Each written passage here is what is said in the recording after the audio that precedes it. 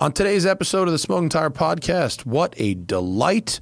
We have Aloisa Ruf in studio, the daughter of Aloy and Estonia Ruf. They were on our podcast a couple of years ago. And Aloisa really taking the reins of the family business, learning her way up all the way from the production line to the marketing to the social media. And we have an amazing conversation about her history in the company, some of the family's cars in their collection, what it's like to represent this brand, and some of the things she's been doing in California, as well as some of the amazing new products that Ruf has in the pipeline. So please be nice and welcome the wonderful and talented Aloisa Ruf to the Smoking Tire Podcast. Today's episode is brought to you in part by Off the Record. We love Off the Record. They are here to help. If you get a ticket for anything, big, small, don't plead guilty. That is for suckers. You need Off the Record, and the Smoking Tire will get you there. Go to offtherecord.com/TST or download the Off the Record app and use code TST10. Off the Record will set you up with an attorney who will fight that ticket on your behalf. You don't need to go to court. You don't need to meet with prosecutors. You don't need to go to the cops. You don't need to do anything. Off the Record is here, and they will deal with it. And if they don't get those points off your record, money back guarantee. I love Off the Record, and you guys objectively love Off the Record. You tell me so in the DMs, in the emails all the time.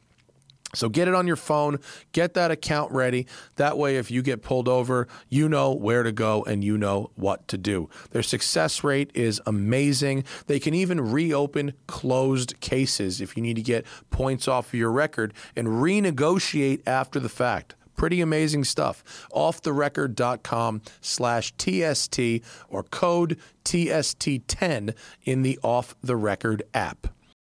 Yeah. Do you know the story of that car or anything? Just found it and bought it. Of my Boxster? Yeah, the Boxster. Oh, no, not the DeLorean. I was like, unfortunately, not yet. You're not missing anything. No, it was just a friend helped me find the car, and I was looking for a daily driver here. Nice. It's a great LA daily, isn't it? I know. It's perfect for the, parking lot that's a 405 sometimes. Yeah, I know. And it's also really fun to drive in the canyons. Yeah.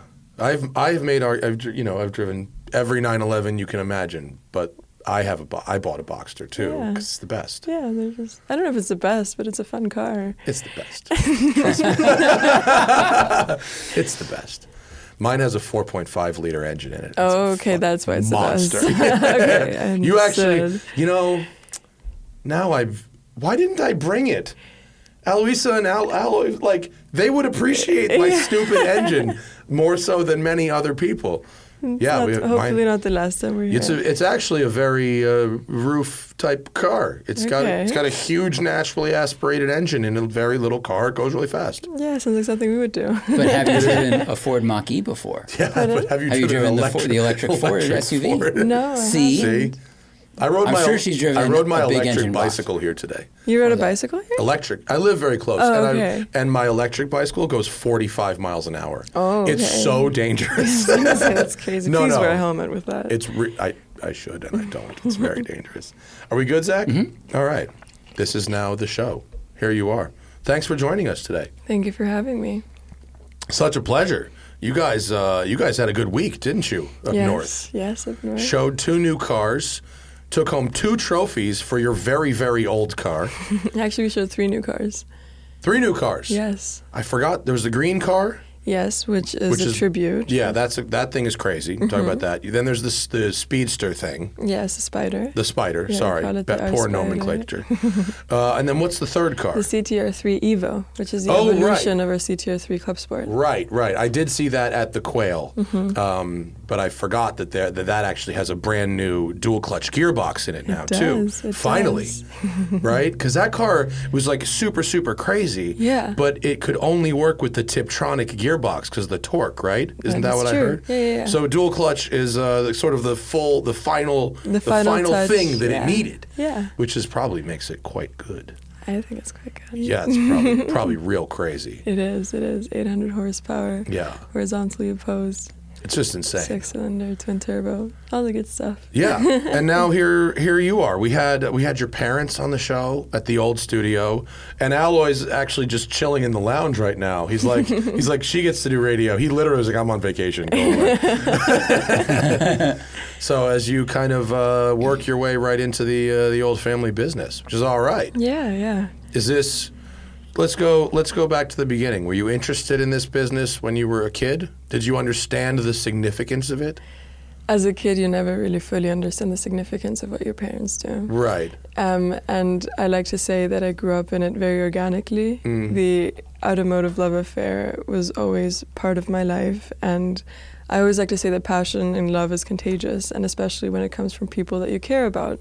So always being around my father and always being in the workshop, it was always something that was part of me.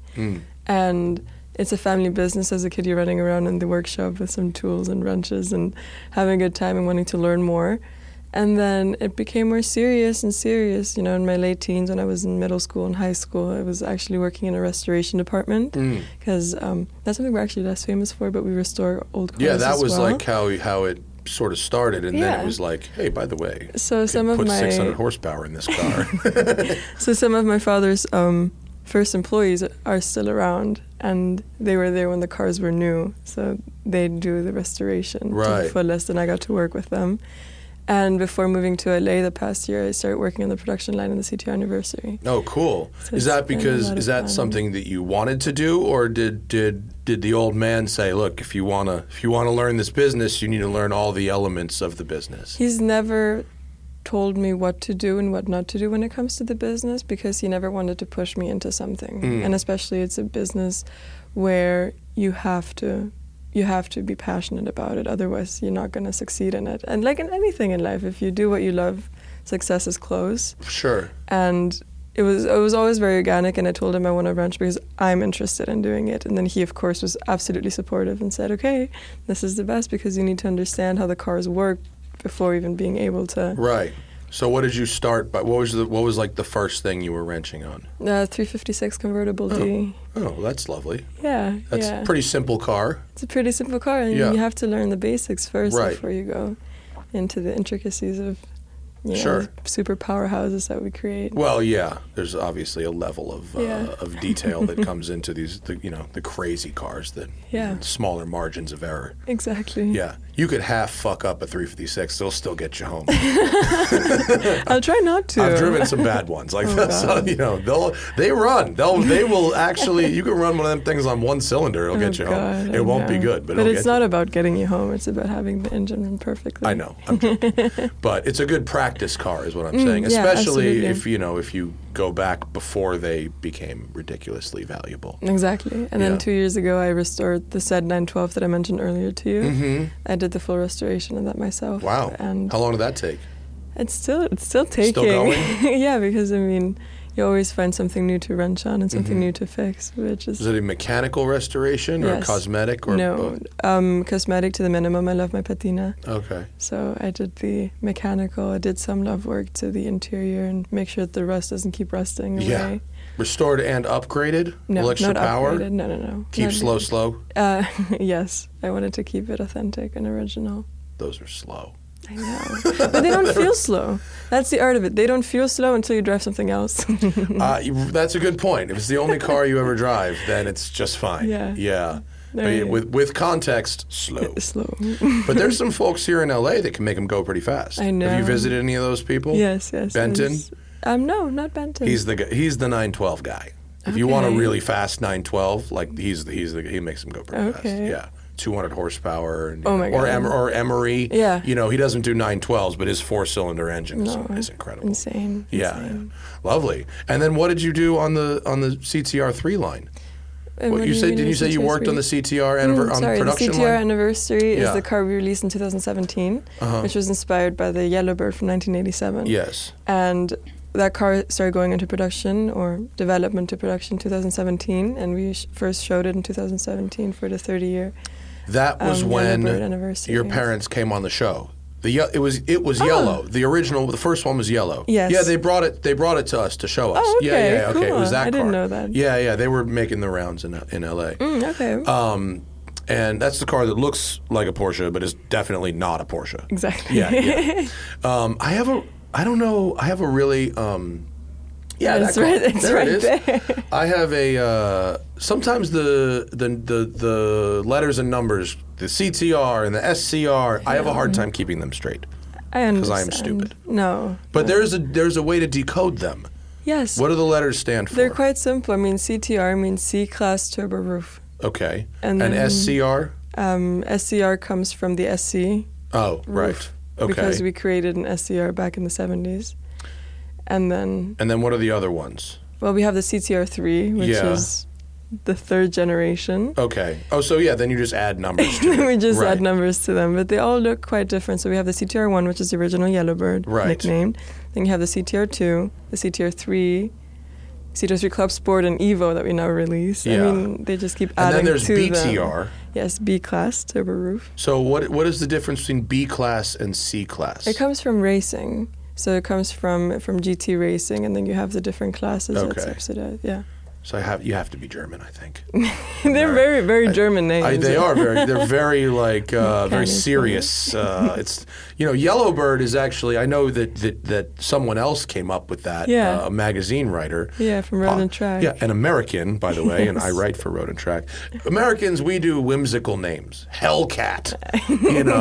The Germans are like, no, this is a BTR, and it Yeah. Yeah, it's very factual. We title them and you make them more fun. Right, yeah. But let's be honest, Yellowbird worked for you guys. Very well. Yeah. Very, very Yellowbird well. is like, ooh, I need to know what that is. Yeah. I just bought, someone made a Yellowbird hot sauce that I just got. How do you like it? I haven't tried it yet. I haven't opened it yet. It's one of my favorite hot sauces. Phillips Yellowbird. Is it good? Yeah, it's so good. Okay, cool. Is he using the name with permission? Yes, of course. It's good hot sauce, I think. Everyone keeps like, you should try this stuff, so I'm kind of excited. Don't they have it at the cafe at the Peterson? At the Myers-Manx Cafe. I know. I was spoiled when I was working there. Yeah. Just have phenomenal food. Those guys are like, they're really getting on it. Mm-hmm. So you just had a really big week. I mean, you've got the new products, and you got your father's car took home multiple trophies, which is an amazing story. Yeah. Can you tell us the story of the Quick Blau 901? Absolutely. So Porsche released. There it is. Oh, there it is. That's I got and the audience sees what we see. So if you talk about a photo, the video version of the podcast, it's a visual thing. Okay, wonderful. So yeah, right here in its glory, driving with the Ram is the 1963 Quick Blau, which is the oldest 911 prototype that is currently in existence, which is a prototype of the 901. Yeah, it's like a prototype of the prototype. Yeah. Exactly. Porsche people are like drooling. Prototype. Is it paint to sample? Yeah, I guess so. You could silver? say so. It was probably painted with like a spray can, honestly. That's actually Quick Blau as its nickname, which could have. Is that the color? No, it's enamel blue, and it's an early 356 color that was used on this car. It's a nice color. So this car has a twin brother called the Barbarossa, and it's a pack of triplets. There's a Barbarossa, which was in signal red, the Quick Blau, and another car called the Zitronenfalter, which is a very German name for translates to the yellow butterfly. Oh. All of these three prototypes were basically the first 911s in existence. The Barbarossa had a 2-instrument dashboard and had many, many other little details that very much are different than the production car that we all know and love. And the Quick Blau is that's my father. And the Quick Blau is the first 901 in its essence that actually made it into production the way it was shown. So it was a show car. Which so it looks, you'd have to be a real nerd to look at this thing on the street and go, absolutely. I mean, it's a beautiful old car, yeah. but if to see it drive around, you wouldn't immediately go, that is, yeah. Well, it was the first 911 or 901 that you could say with a 5-instrument dashboard, and it has a crinkle finish. I always get those two mixed up in the dashboard. And you see, if you go back 2 photos, which is a selfie of my dad and I, or 3 photos maybe. One more. 4 more photos. This one. Here you can see that it has the early 356 Porsche emblem still. So it's all in the attention to details where they were bringing parts of the 356 into the 911 and trying to figure out how the final production car is going to be. Now, when this car was shown in 1963, it was shown hand in hand with the 904, which is quite impressive. And they kind of tucked this car away because Porsche wasn't sure if it's going to be a hit, because Porsche was only a 15-year-old brand. They were, very powerful with their 356s. What's going to be next? Yeah. So they showed this car with a wooden buck engine. So it never had an engine in itself that belonged to that car. Now, afterwards, it was owned by the Porsche family and by the Piech family, and partially driven also by the Metzger family. So it was always a family car, and they were all the royalty of Porsche. I know. People, right? And they were all test driving and engine testing and seeing if this is going to be the next production car. And after it was approved, the 901 went into production, and we all know the story with Peugeot, and it turned into the 911. However, this car had quite a little sad part to its story. It was supposed to be destroyed because it was a piece of metal without an engine. They couldn't sell it, and all of the bits and pieces were off, which, like any prototype, everything was made to measure, so no spare parts would fit. And my grandfather bought it in 1968 off of the factory because he saw the car, fell in love with the color, and asked for the price and said it's going to be destroyed, it's going to go to the junkyard. So he says, I'm taking this home to my son, and he's going to put an N12 engine in it because the six-cylinder is going to be too strong. It's interesting that they allowed that. I mean, I don't think they didn't have the regulate. Now, like, I've tried to buy like pre-production cars before that I've tested. I was like, just give me this one. I just want, And they're like, absolutely not. It's super illegal. We can't do it. But back then it was this was the 60s. Yeah. No one cared. It just take it, and then it just time. became a car. Exactly. Yeah. And at the time when your father put a 912 engine in and was just driving it around, was it special or was it just a car? It was very special to him. It was his first 911. Right, but but I mean the history of it. Besides it being a 911 and being his first 911, was there a significance of what it had done before? Did anyone care that it was a prototype? That's what I mean. He didn't know. He just knew that something was off because every time he was fixing and working on it, the parts from the factory wouldn't fit, and he was wondering, what is this car? But he made it. Porsche's QC really sucks. None of these parts fit. So he actually changed the color of the car into a blue metallic. He wanted it to look like a 911S. You're in your 20s. You want it to be cooler than it is. And the irony of like, but he painting over, of course, but it's Exactly. just with age comes the wisdom of doing that kind of thing. And he wanted to sell the car, and then the gentleman that was test driving the car totaled it, unfortunately. Well, on a test drive? On the test drive. So the car was never sold, to our luck. And my father tucked it away, and he didn't have the time or the means to restore it. It was it was fully totaled. And he put it in the catacombs. And then 5 years ago, he found engine number 22, a 901 engine, and he said, I have a little something that I would like to bring back to life. So it's been in our family for 55 years. I don't know if you just used this word, but you kind of glazed over it there. The catacombs? Yeah. What is that? Like our I know what a catacombs is, but like, how does that apply to you guys? No, like in our archives. Okay. In our so hidden... you have a shed somewhere? Yeah. Yeah, as one does. As one does. Yeah. And how long did it sit in the shed for? Well, we had the car for 55 years, so around 40 years. Yeah. All right. That's patience. Yeah, it's patience. Just waiting for a 901 engine. Is there any real difference between a 901 engine and a 911 engine besides the stamping? Besides the number? No, well, you have some different little bits and pieces that you could geek out on, but fundamentally same deal. Yeah. And then you had to obviously remake the parts because the factory stuff doesn't fit. Yes, and the people that I mentioned to you earlier, one of my father's first employees, who I see him as an uncle, they're the same age, he basically worked on restoring the car, so we restored it fully in-house, just fitting for the 60-year 9/11 anniversary. How long did the restoration take? 3 years. And now you have trophies. So you did a good job. Thank you. Yeah. Yeah. And is the emotional. restoration business still an important part of the roof business? It's more something that everything we do is out of passion, but that's just for our little geek hearts to have fun with it and to bring cars back to life that we care. Sure. I imagine you've driven this car. I have. Is it lovely? Oh, it's wonderful. Yeah. It's just, the classic sound of a 911. I grew up sitting in the back of it, so it just feels like home. Yeah.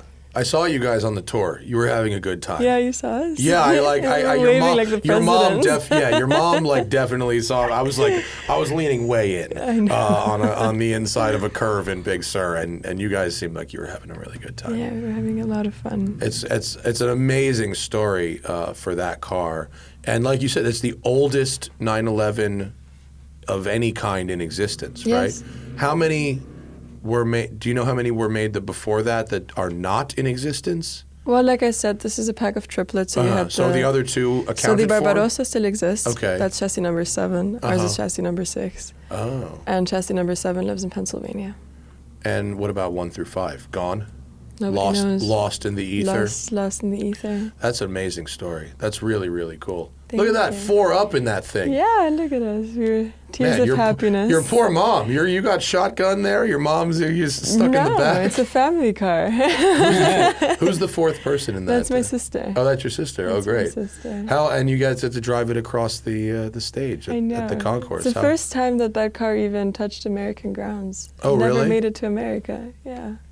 That's a put it on an airplane kind of car. That's not. Put it on an airplane kind of car. We don't put that on a boat. That's straight airplane. How lovely.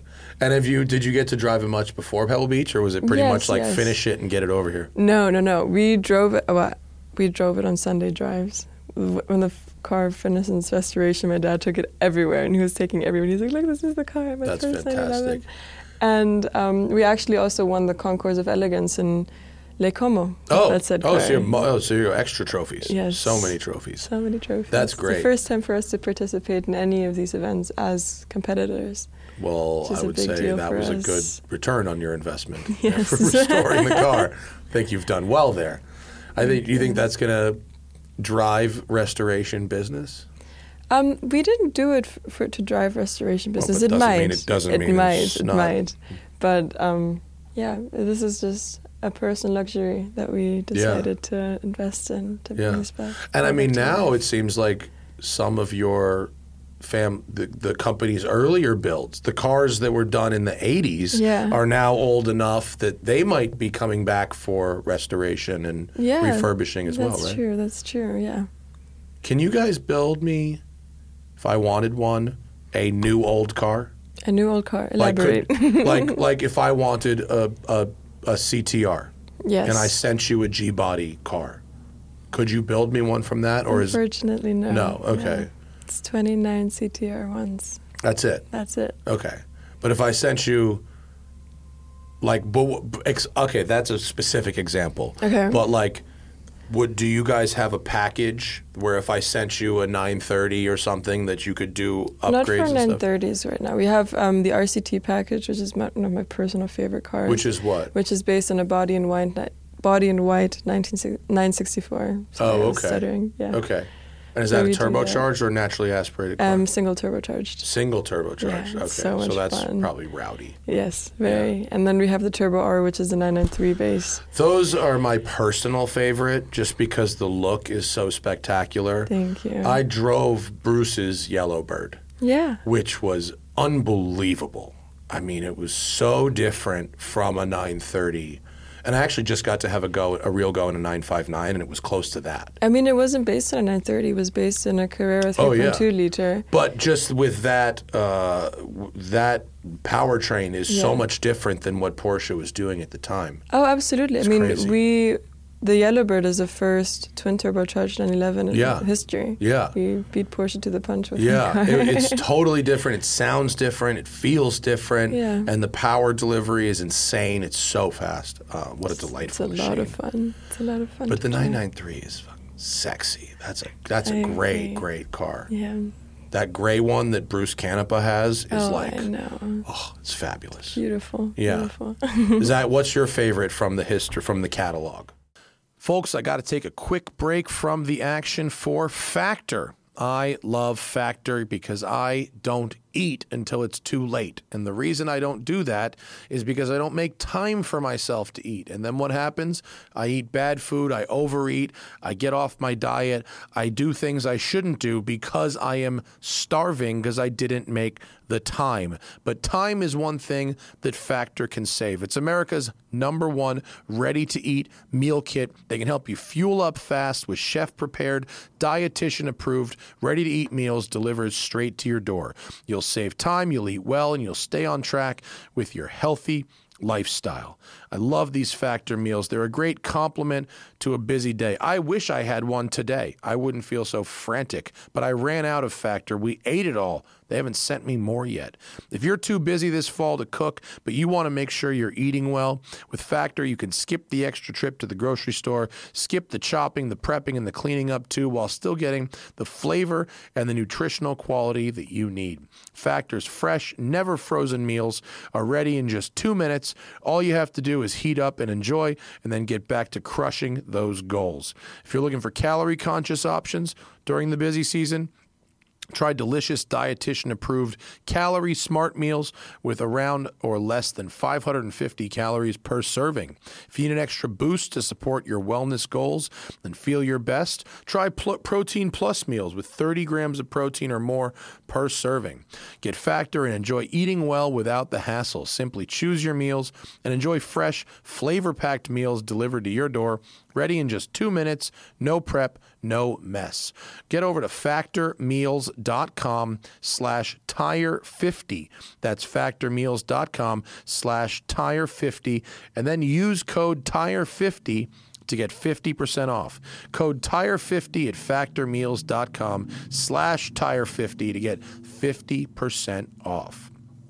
Folks, we're also brought to you today by Game Time. That's gametime.co. If you are trying to buy tickets to a favorite event, maybe you want to surprise your significant other or your partner, maybe you want to surprise your kid for their birthday, maybe you want to surprise your dad for Father's Day. When is Father's Day? It's after Father's Day. Forget Father's Day, Labor Day, Columbus Day, Christmas. Whatever it is, that process shouldn't be stressful. Game Time. It's the fast and easy way to buy tickets for all the sports, music, comedy, and theater near you. With killer deals on last-minute tickets and their best price guarantee, you can stop stressing over the tickets and getting hyped for the fun you have. I've talked over and over about how I used Game Time to buy some courtside WNBA tickets for my wife, and we had a great time. She loved it. Taylor Swift, that's in the news. I can just say it for the SEO. Taylor Swift. Metallica just sold out SoFi here. I'm going to that Power Up Festival out in Palm Springs. It's going to be awesome. Game Time's got flash deals and last-minute tickets. It's easy to find and buy tickets for every kind of event. You can even see the view from the seats, right, using that Game Time app. And, of course, they've got the lowest price guarantee, event cancellation protection, and job loss protection. It's the fastest growing ticketing app in the country for a reason, and I've just listed them off. You can buy tickets in a matter of seconds. It's just 2 taps and you're set. The tickets are sent right to your phone, so you never have to dig through your email. Get those tickets without the stress with Game Time. Download the Game Time app, create an account, or use code SMOKINGTIRE for $20 off your first purchase. Get the app or go to gametime.co, not .com, .co. Some terms apply. Create an account and redeem code SMOKINGTIRE for $20 off your first purchase. Download Game Time today. Last minute tickets, lowest price, guaranteed. And now back to the show. Oh, that's always hard. I know. That's always still, but that's why we ask the hard-hitting questions. Well, I do love the CTR anniversary. I got to be part of the whole development of the cars. It's also very personal, but it also just so much fun. Back in the day, we came onto the map with the world's fastest car, and now horsepowers are horsepowers. It's all about the driving experience and how drivable a car is. Like, can you have fun with it on track? Can you have fun with it in canyons? But can you also drive in traffic? Mm-hmm. Because for us, it's really important to take all these boxes. And the CTR anniversary, it doesn't fight you when you're driving. It's a synergy, and you feel every you're controlling the car isn't driving you, you're driving it. And then when the turbo whistles, as manufacturers move towards dual clutch and automated gearboxes and then electric cars and such, does that leave that hole open for people like you guys to give lightweight stick shift, really analog driving experiences? Yeah, we keep that alive in our own way. Yeah. What is your obviously you were just here in Los Angeles doing a gig at the Peterson, which is fun, gives you some LA experience, which everybody should have. But when you're back home, what does your day look like at the company? What does my day look like? Yeah. Every day is absolutely different. So my official title is public relations, marketing, and I basically do all the merchandise work for the company. However, it's always, I try to work 2 days a week in the production line, like as a mechanic, and be part of creating the cars just because I have so much fun doing it and I learn so much every day because it's always an endless journey and always an endless way of troubleshooting and trying to find solutions, and it's a lot of fun. But I also help customers spec out cars. I also attend customers when they come visit, so it's a whole... What does that production line look like? You guys are a very small volume company, so How many cars are being built at a time on the line? Around 10. Oh, that's more than I would have thought. Yeah. Yeah, and are there's stations? The car goes from station to station? Yes, from station to station. So what is your position on the line when you dive in? Do you try it absolutely depends. So actually before I moved to LA, I was just doing some brake work, putting in the brake calipers, and also some air conditioning work because I do not know much about how air conditioning works, so I was trying to dive into that. Yeah. So you guys using fully electric air conditionings now? Yeah, we That's are. nice. Yeah, it's really nice, but I have so much to learn out of that because when it comes to electrical work, I'm still learning. It's confusing stuff. I get it. But that's amazing. That's really neat. And then with the merchandising stuff, I actually really liked the watch. Thank you. That was I have a real thing with car and watch collaborations. Mm-hmm. Usually they're terrible. Like usually they're just, whether it's the Breitling and Bentley one or the Lamborghini and Roger, like they're just heinous looking. Like I just hate them all. Porsche design, pretty good, but also a different sort of thing. But when I saw the one that you guys did with Tag, and I actually called Corey at Con, and I was like, hey man, can I get one of those? And I did not get an allocation. Oh, no. They were sold out. But yeah, grab a photo of it so with Bamford. And I thought this was a really nice looking Tag Carrera. Mm-hmm. Pretty simple, just the yellow details, the Ruf logo, which I thought was very nice on a good strap. I've always been looking for an excuse for a Carrera because I love the design of the watch. I thought this went well. This was a very good one. Thank you. Yeah. Is this you? Yeah, I was working together with George Bamford to create this watch, and he seems fun. He's so wonderful. He seems so like lovely. fun. I've never met him, but I would like to. He seems like a good. I'd be more than happy to make the introduction. Well, the wristband, so it comes with a leather wristband, but we also created one that is made out of the same fabric as the overalls that our mechanics wear. Yeah, that's cool. Which is really a fun little detail. And also the back of, I don't know if there's Is more there pictures. a rear shot? Oh, there you go. It looks like our roof rim. Yeah. It's the key for me for a watch car collaboration is you have to be able to appreciate it if you know nothing about the car. I agree.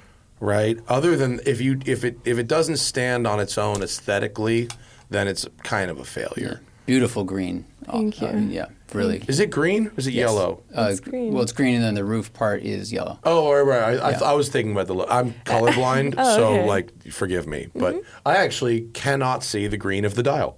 I thought it was black. Oh, okay. So that's welcome to colorblindness. The dial people. is like, I was going to say it's roof green, but if you can't see the roof green, you know what's actually funny is now that you have put that in my head, I can see it. It recalibrates your brain that way. Colorblindness is strange. Interesting. It is a deeply inconsistent thing, and you can you can talk your brain into seeing the right thing if someone tells you. Huh. It's crazy. But you can see greens in general. I can, but it's all about like what the background color is and like in the context of it, like Like the easiest way to describe it is camouflage works on me. If you're in the woods and you're wearing camouflage, I can't see you. Okay. But then if someone goes, that's the person, and you wave, then I can see you. Like, okay, once that makes sense. So like that looks right there against the black background in this photo. That dial looks pretty much black or gray to me. But then again, in the other photo, when Zach all of a sudden said green, and I all of a sudden saw it when I was told it was there. Weird, Interesting. right? Yeah, weird.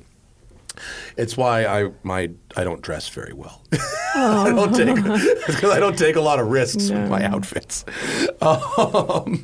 Can I ask about one of the most interesting and controversial cars you guys have built? It's called the Rodeo.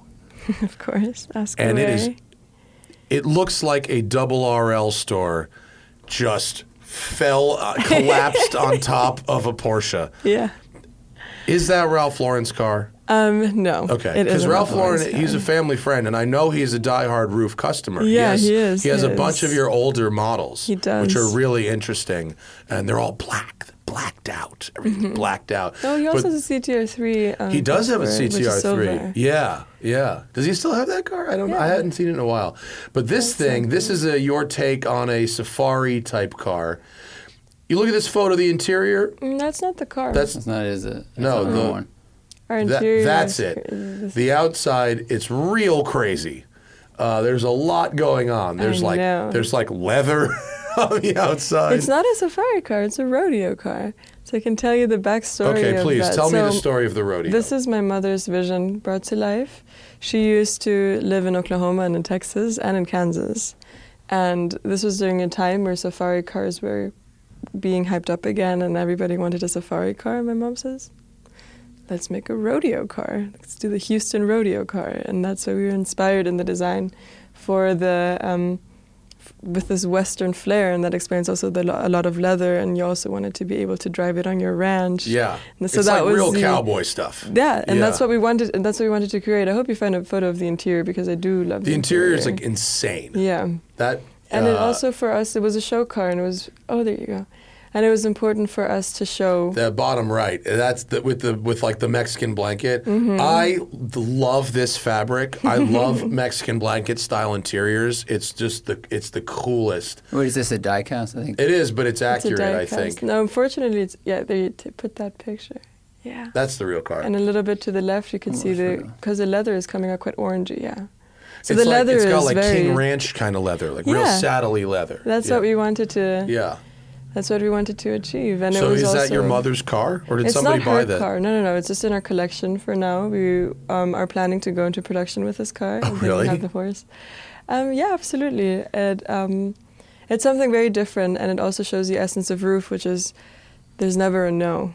Right. And we can do anything that we want to, especially when it comes to design and looks. And it's good to have a little controversial work sometimes. The leather-wrapped brush bar on the front is aggressive. I don't know. Does that hold? What happens if you drive in the rain? Is that going to hold? No, that's what happens when you hit a cow at 200 miles per hour. The leather wraps around it the bar. It just becomes part of the car. It was a metal bar. I do like the little leather straps that hold the fog light covers on. Those are very kind of cool.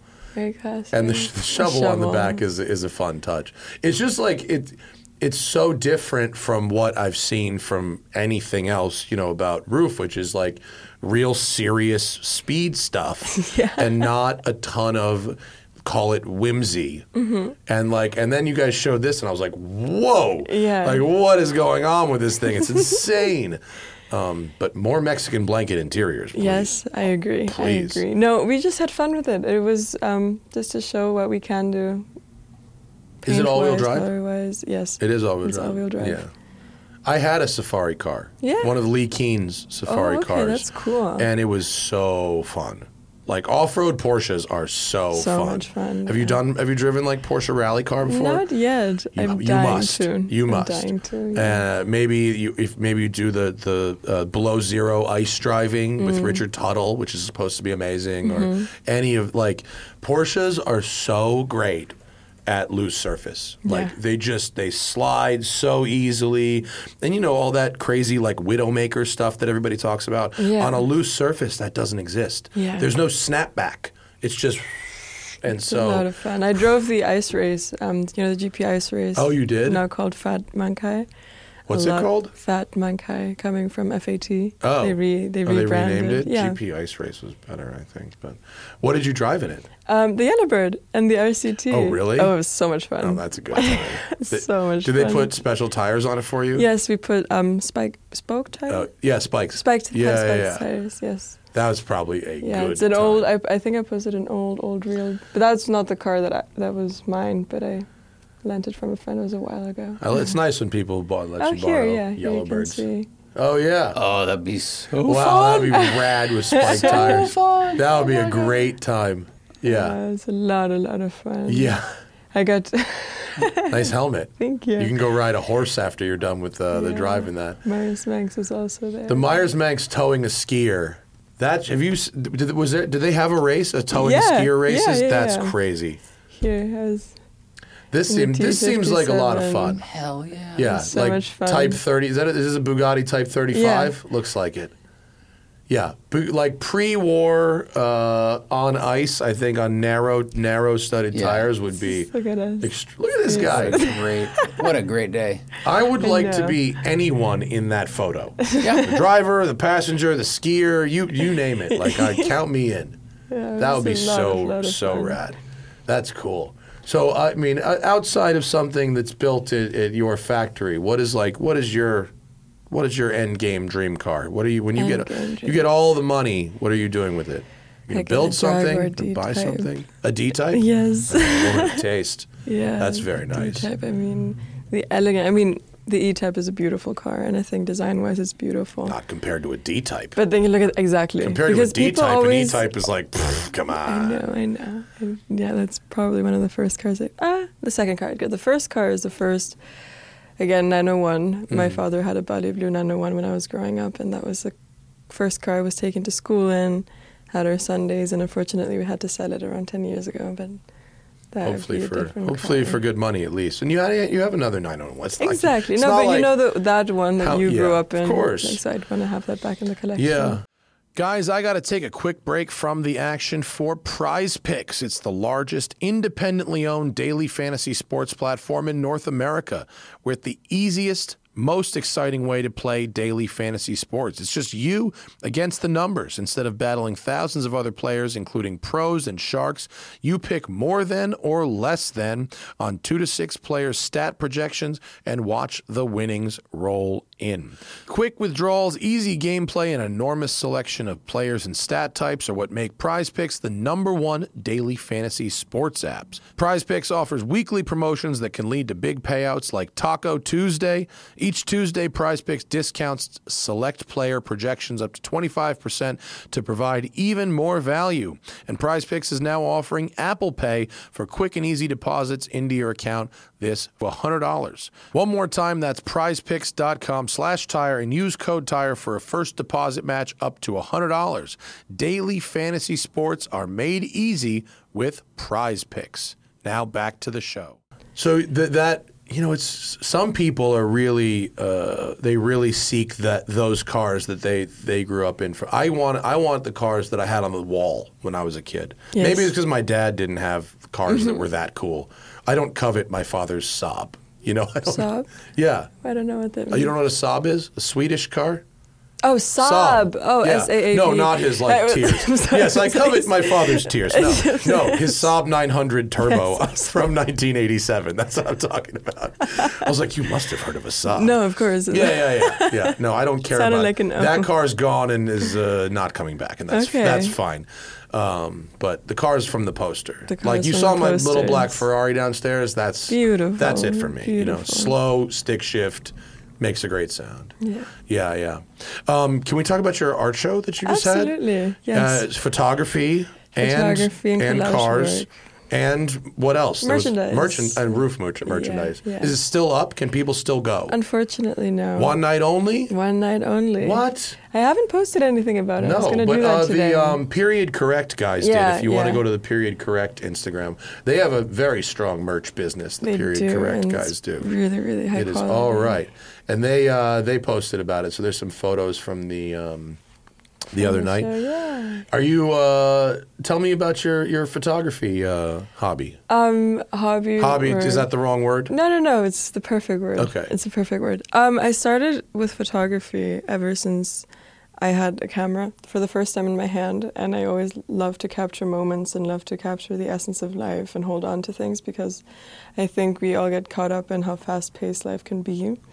And then I used to do mostly fashion photography and portrait photography, and then COVID came, and I used to live in Paris, and then COVID came and I moved back home, and I had no interaction with people anymore because they used to be my subjects. I love to capture characters and faces and expressions. And then I moved back to Germany, and my life just became 200% more cars, because that's what I was doing. I was just in the workshop, and there's so much passion and love with the automobile and also in the environment that I find myself in, that I always wanted to synergetically connect both of the worlds.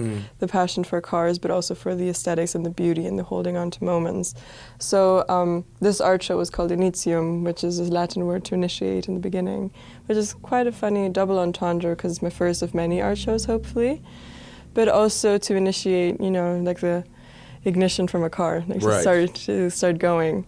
And here on the image on the left, you can see I'd have some workshop photographs that I took of the mechanics in action, full body, last minute, trying to find and troubleshoot and trying to find the solution to. This is actually a picture that was taken in the developing phases of the CTR. So that was really important for me to have, but also just nature shots. And my collage work is also trying to bring those two worlds together of the portrait photography with cars. And as the person who's, responsible for merchandising and all that kind of stuff, there's a very real need for that in the company as well, the artistic touch. I see it's all black and white. Are you shooting film? Yes. Are you? Yes. What's your film choice? My film choice? What kind of film do you like? Kodak. Kodak? Yeah. Portrait? Yeah, I like portrait, but I also like the just classic 35 millimeter. Have you ever played with medium or large format? Not yet. I can't. I bought myself a half-frame camera just to have fun with it. I still have to shoot large format and medium. Large format is. I was a photography major in college. Oh, okay. And large format is awesome. Yeah. It's so cool. I mean, a negative, that's that 8 size, by 10 is, it's the way incredible. You can blow it up. Yeah, you're, for those prints like you're showing your show, you're only blowing it up 4 times. Yeah. So the depth and the sharpness is just.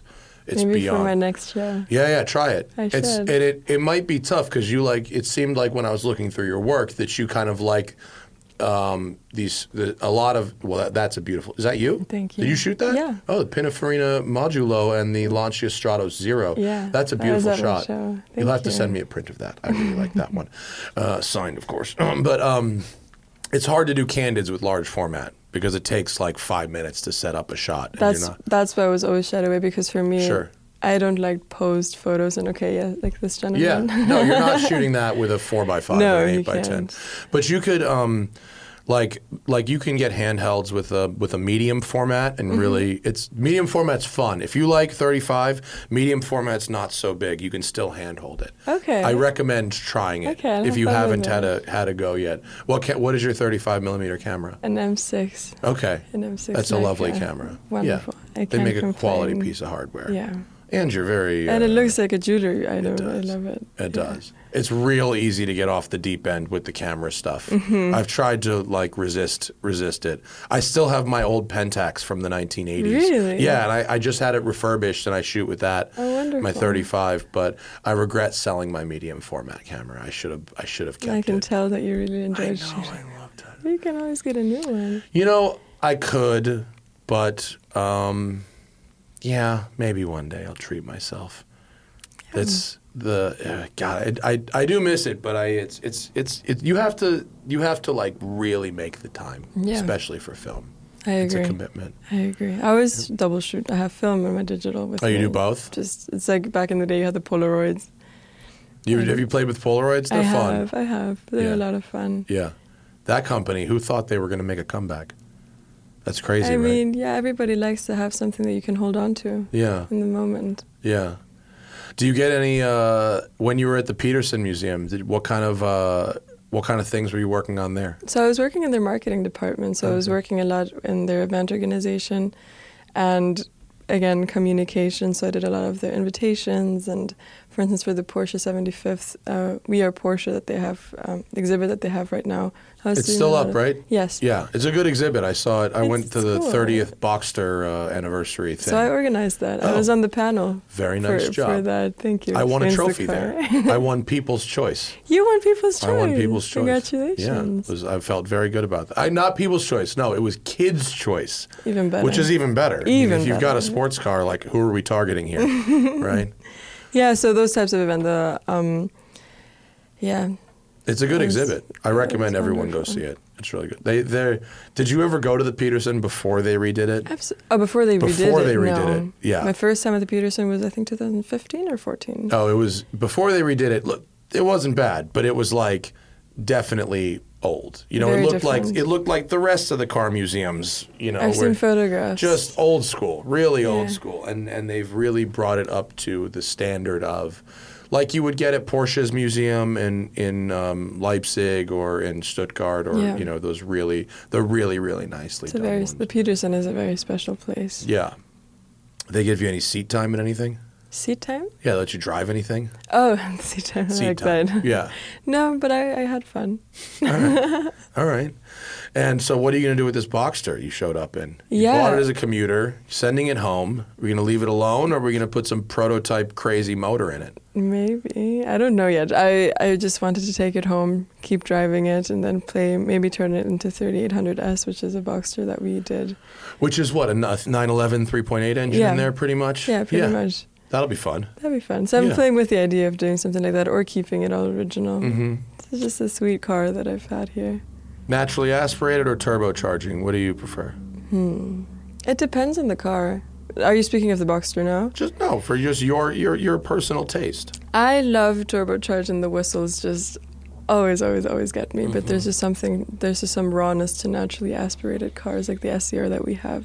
It just Can we both. talk about the new air-cooled car? Yes, we can. Which is crazy.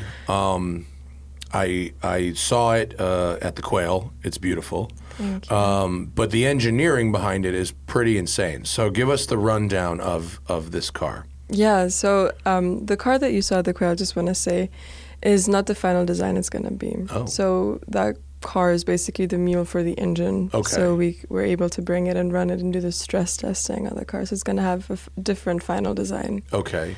The engine, it's a 4-cam 3-valve air-cooled engine. Which, has anyone done No. that before? No. Singer's engine, the DLS engine, is 4-cam, but Yes. it's not 3-valve, No, right? it's 4-valve. Okay. So what is the significance of 3 valves versus 4 valves? 3-valve, when you look at the engineering aspect, let's go back in history, why the air-cooled was discontinued was because it is quite expensive in production. The most expensive dollars per horsepower gain of Truly. any engine in history. Truly, Yeah. yes. And B, because when it comes to high speeds, there's a lot of heat nests where it's quite easy to water cool a car in the cooling system. And for us, we developed the 3-valve engine, so we have less of these heat nests at high stress levels. Okay. So it's basically just it's an air-cooled engine that cools itself better, Yes. more or less, Yeah, right? it cools itself better, which allows it to perform better. And it's turbocharged. Yes. Twin turbocharged. Twin turbocharged. Okay. Yes, 550 air-cooled powers. That's pretty good amount. That's pretty all good. right. Yeah, that's all right. Especially in the body that it's going to have is a 1,000-kilogram body. Well, that'll And that's be a where I ride. was going to earlier, when it's not particularly about the horsepower anymore. It's also about the weight-horsepower ratio. 1,000 kilograms in a modern car is not very much. So Not at all. I imagine extensive carbon fiber use. Our own carbon fiber monocoque Right. with the integrated steel roll cage, double wishbone suspension. And that's going to be rear-wheel drive. That can't Yes, be. yes, You can't yeah. do all-wheel drive No, with that weight. It has right. to be rear-wheel yeah. drive. That's going to be, and stick shift. Yes, Okay. absolutely. Yeah. Absolutely. That's going to be insane. I'm so excited about it. But it's in the same family as the the car that you showed, right? It's not like it's a different design, but it's not like some wild the design, clean sheet design, right? No. So the design of the car, the body that the engine was in this year at the Quail is the CTR anniversary body, which again we use as a mule because we're still in the design process. But it was important for us to show that we created this engine celebrating the 60 years of the 911. But is the new car going to be in the CTR anniversary family, or are we talking about a complete... I can't say. Oh, secrets. Oh, there you can hear. I heard. Is there sound on that, Zach? Yeah. We heard it. We heard it run. It's smooth. It's very, very smooth. It's very smooth. What I love about it is that you can see everything. It's very. Sounds nice.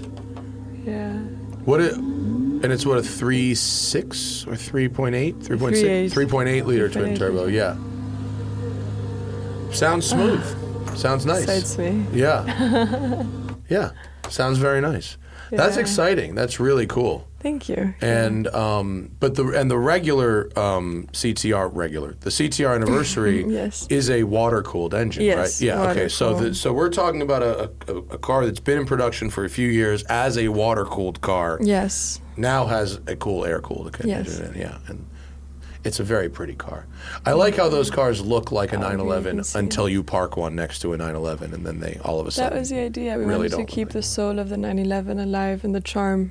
When you see a 911, it's a wolf in sheep's skin. Yeah, these are real crazy though. Thank you. Complete redesign.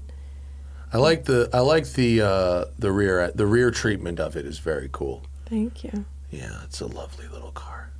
Very, very nice. I love this green as well. Olive green diamond metallic. It's a very long name, but it's a olive green diamond metallic. Yes, yeah, it's 2.2 liter. That is a beautiful color, and it works great with the gold wheels and all that stuff. I'm a big fan of the gold wheels. The gold wheels work. Zach, do we have anything on the Patreon? Indeed, we've got some questions from our fans. Of course, if you want to ask questions of our guests, are we live right now?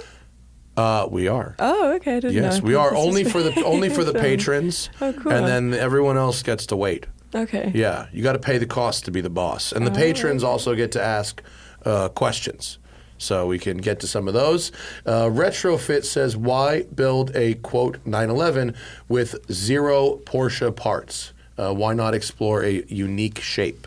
I think the question is, why does the CTR anniversary resemble a 911 at all? I like to say that our family business, we are the biggest Porsche fans. And we love the 911. And everything we do is a celebration of that car and a celebration of the brand. However, Porsche is an OEM. It's a big, big company, and a lot of the classic essence that we have fallen in love with, which is mostly the older cars, we wanted to keep that alive with modern technology, with modern racing features, and that's why we stay true to that 911 essence, because you want to have the spirit, but it's still its own car, which is what we were looking at. That's a good answer. It also, by having a car, I mean, I'm just taking a swing at this because I'm not in your company, but the target customer for that car is someone who already loves 911s. Yes. And probably already has one or several 911s. Mm-hmm. And so they're seeking a 911 experience that Porsche isn't selling anymore. Versus if you did some clean sheet design. I mean, we were just at the Quail. How many people are doing crazy-ass clean sheet designs? Mm-hmm. And only some of them are successful, and that's a hard road to separate yourself from everybody else. I mean, we have played with different designs like the CTR Evo, the CTR3 Evo that we released.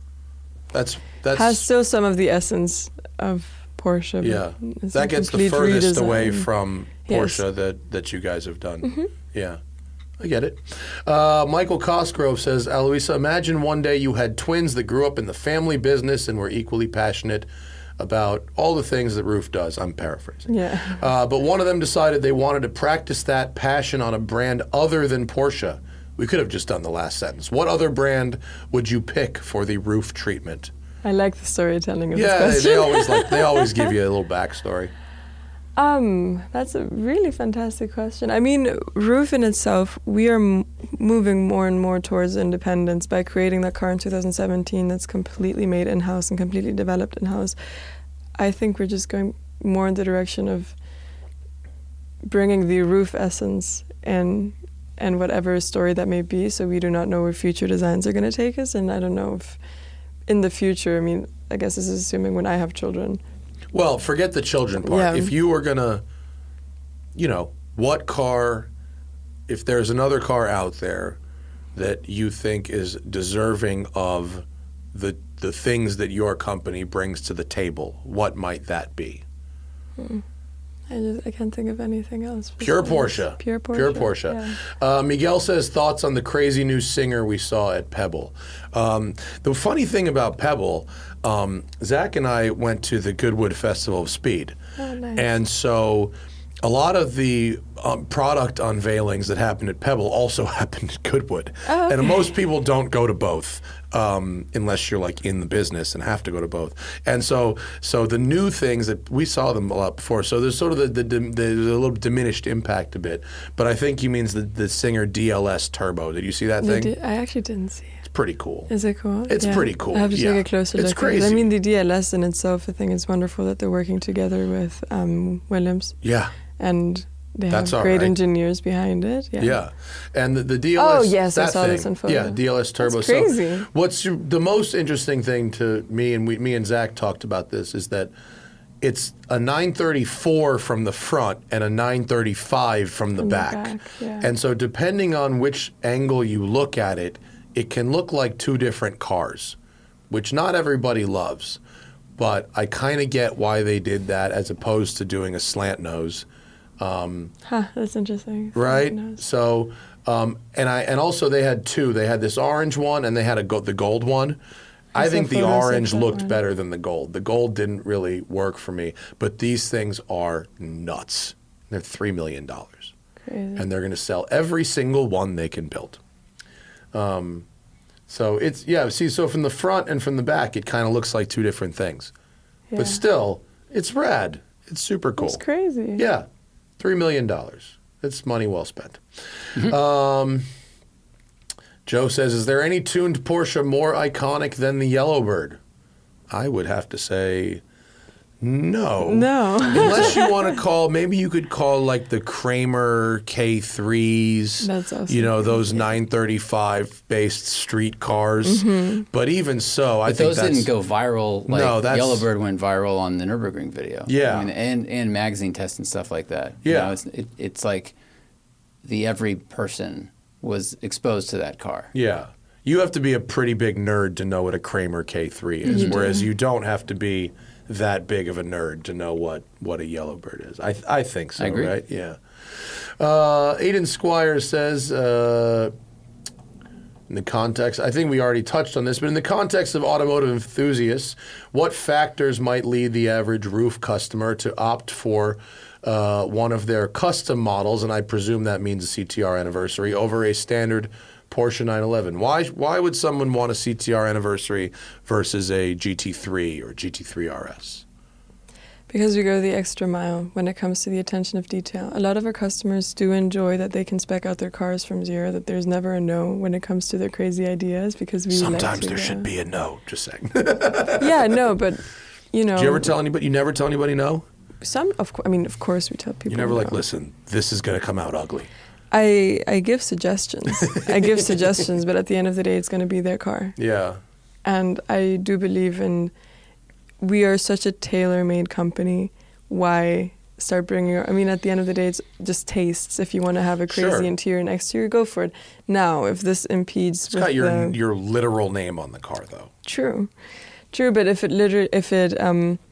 it would alter the performance or safety, absolute no. And then also, why would one pick one of our cars? It's just, again, the drivability of it is so unique and so different, and I know it's very hard to express this without having driven one for others, but it's just, again, the lightness ratio, the analog touch of the car, the in-house developed engine. I mean, it's a completely different story.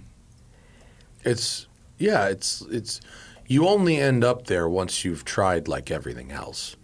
It's an end of the road type car. Or the beginning of the road even. You think so? It has happened very often that people say, I've never driven a Porsche, I've never driven a 911, and they drive a Roof. Then they drive a 911, they're like, we're going back. How interesting. Yeah. It would. I can't imagine how. I mean, I'm sure it can happen, but it's just for someone to never drive a 911 and end up at your door. Yeah.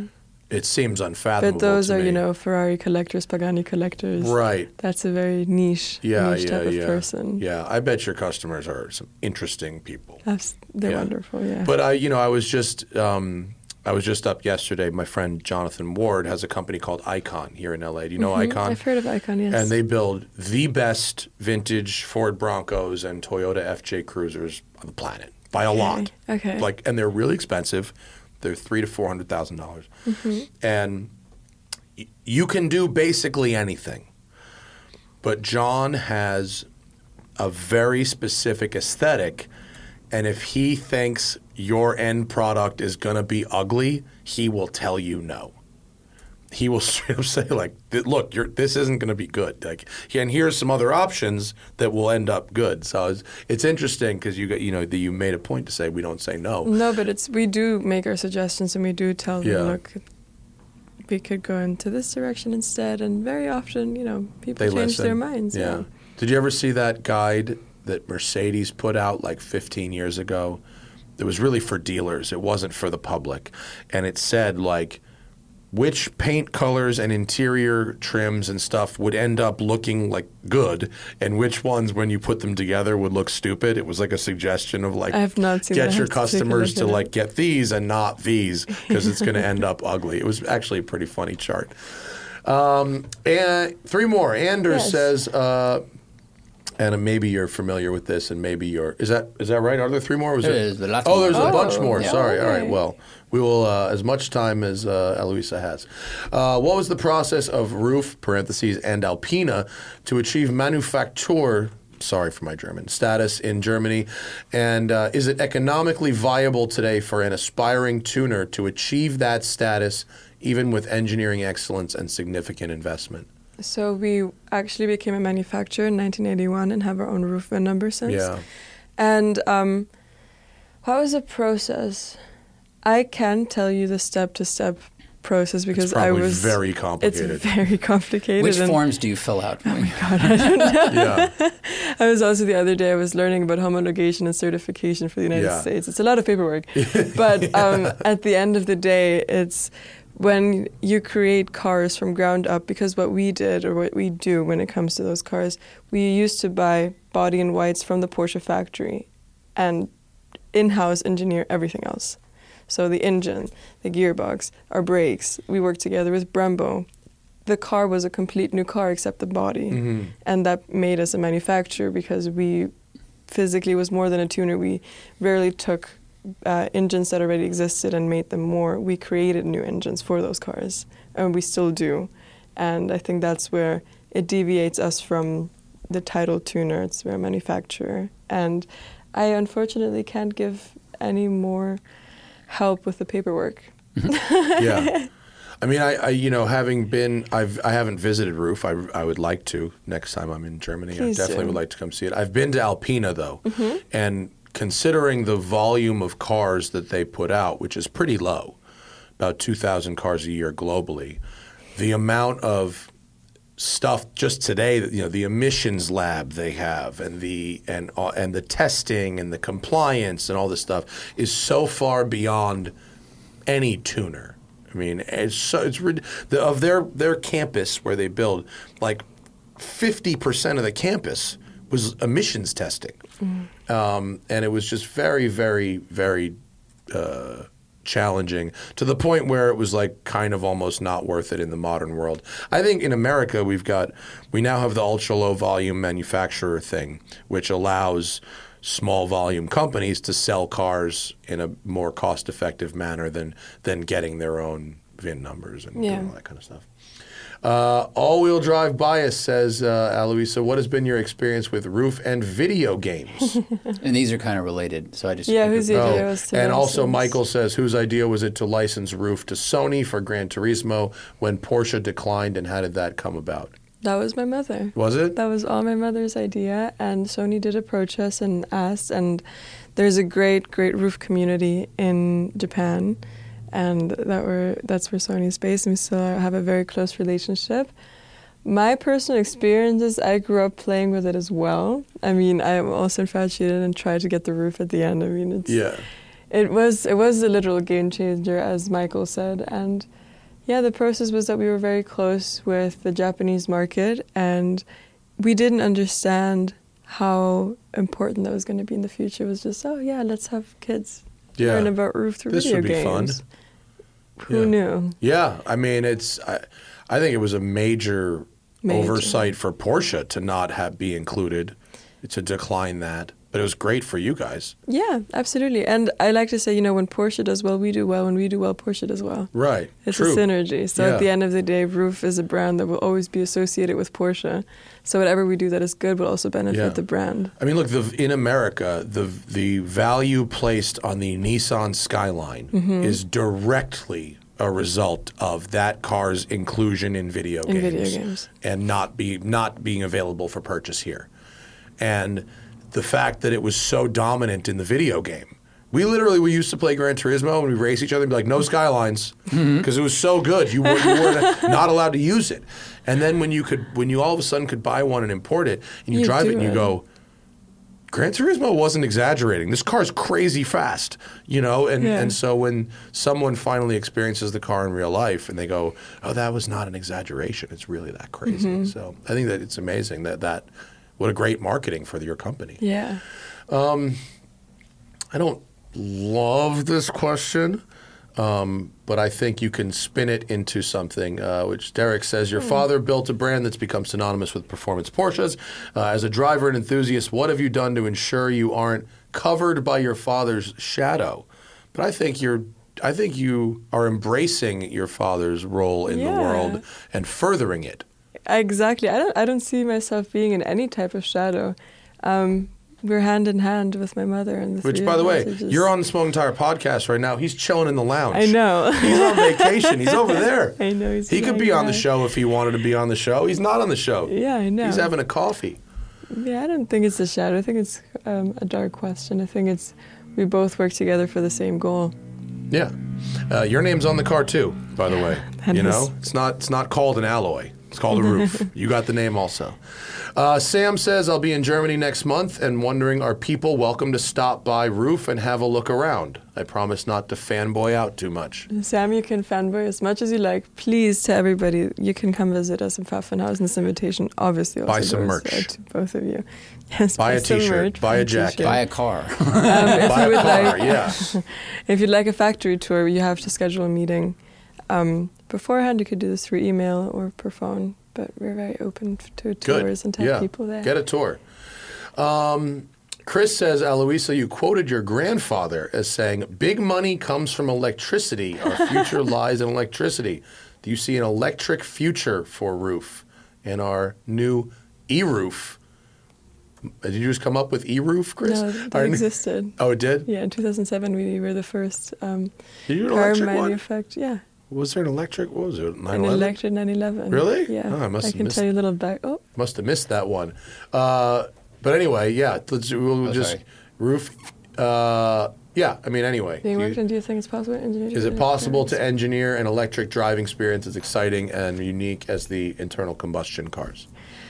So I did say big money comes from electricity. Our future lies in electricity, but I was quoting my grandfather. And as a little backstory, my grandfather said this in the 1940s and 50s, post-war Germany. Sure. And he didn't mean it in the sense of cars. He meant my family, we have 3 hydroelectric power plants. And all of Ruf is powered by green energy. And we do believe that there is a yin and yang when it comes to being eco-friendly and doing that's actually not the car, that's a concept photo. Oh. But sorry, that's my train of thought. No, hydroelectric power plants. And we do believe that it's important to take care of our nature and to make sure that we can do what we can do for the greater good while still having fun in life with driving fun cars. And we did develop the e-roof in 2007, and that was more of a dinner conversation that turned into reality because my father is friends with some of the people from Siemens in Germany. Mm.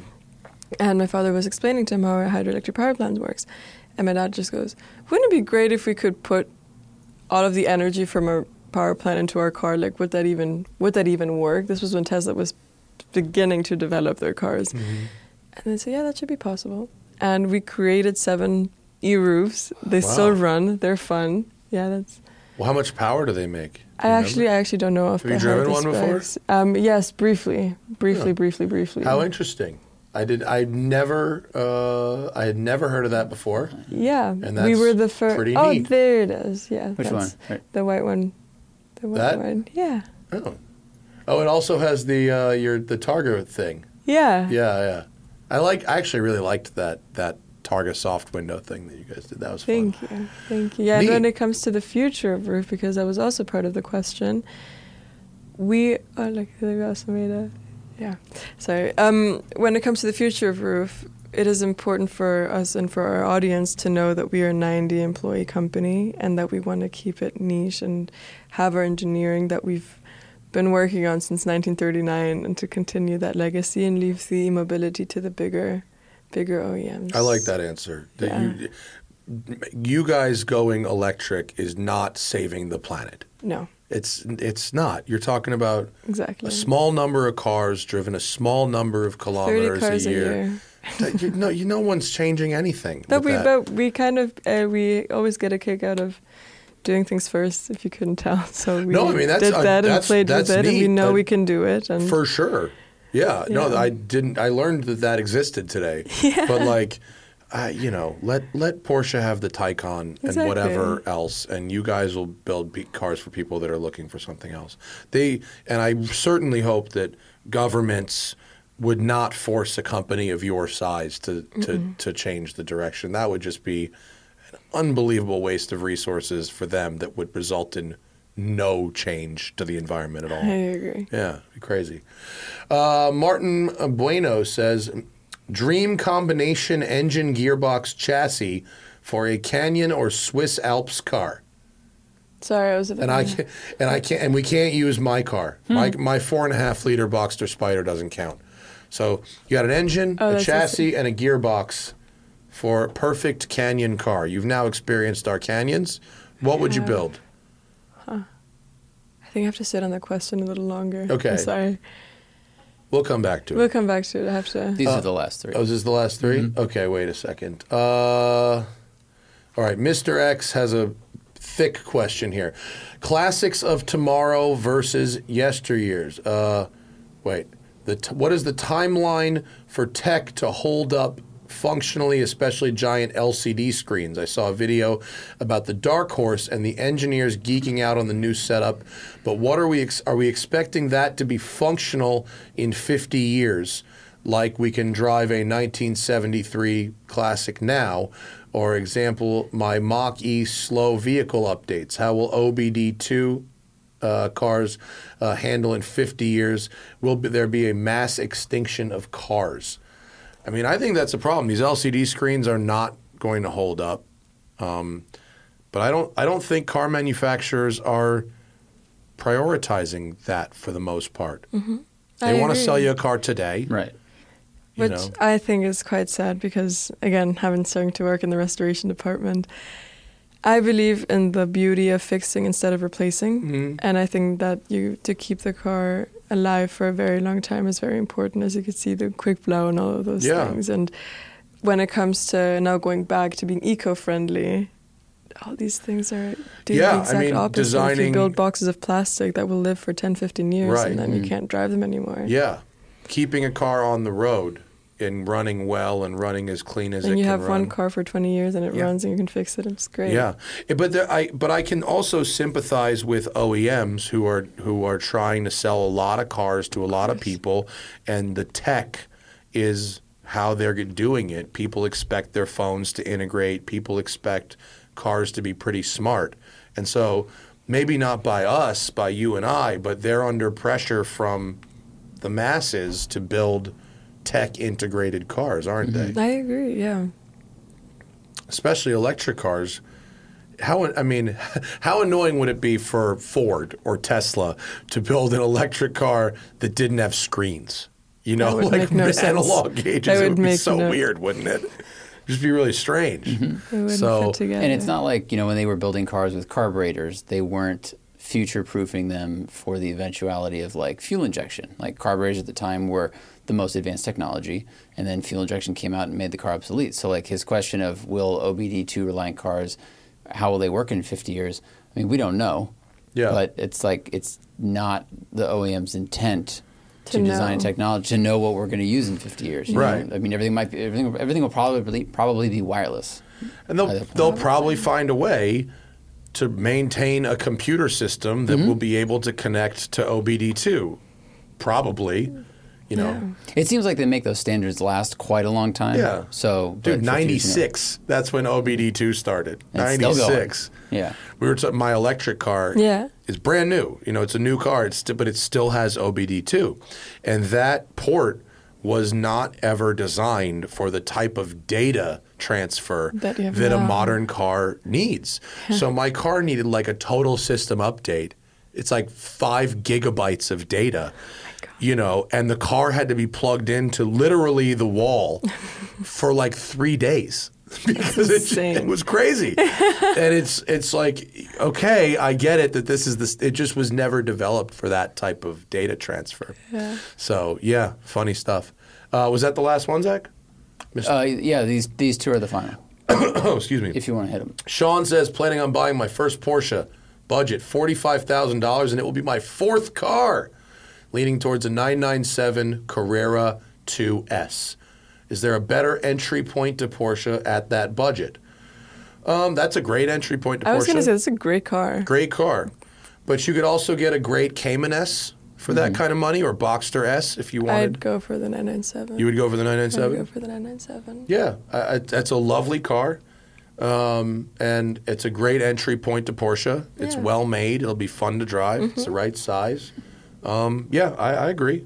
Approved. Approved. Yeah. Also, that or a great Cayman S would also be really nice if you want the mid-engine experience. And I still don't too much pressure. Question. Martin, she's bailing out. Sorry, Martin. Too much maybe pressure. Next time. But maybe you can come back when you put a 3.8 liter engine in your. Then we start talking. Well. Thank you for your time. Thank you for coming in. I'm such a big fan of what your company does, and I'm glad we got to hang out and chat. I will come meet you at the factory next time I'm in Germany. Please, both of you. I was like kind of close when I was there with Porsche for Spider RS a couple months ago. Why didn't you swing by? Because I was on Porsche's time. I had to drive the Spider RS, which is a lovely product. I was going to say life can be so hard. If I ditched off the Spider RS launch to go be like, I'm going to go to Ruf right now, they would have been pissed. No. Don't do that. That's not what they would have wanted. But make time, and we would love to have you I'd love to. For you to experience our cars and I need to have the a go. essence of what our factory looks like. Both of you, It'd be so cool. And thank you for having me today. It's been a delight. You can follow Aloisa on her Instagram, and of course, you know where to find Ruf cars. You can just find it as at Aloisa ALOISARUF on the gram, and Ruf cars are rad. They continue to be rad. See you guys next time. Bye.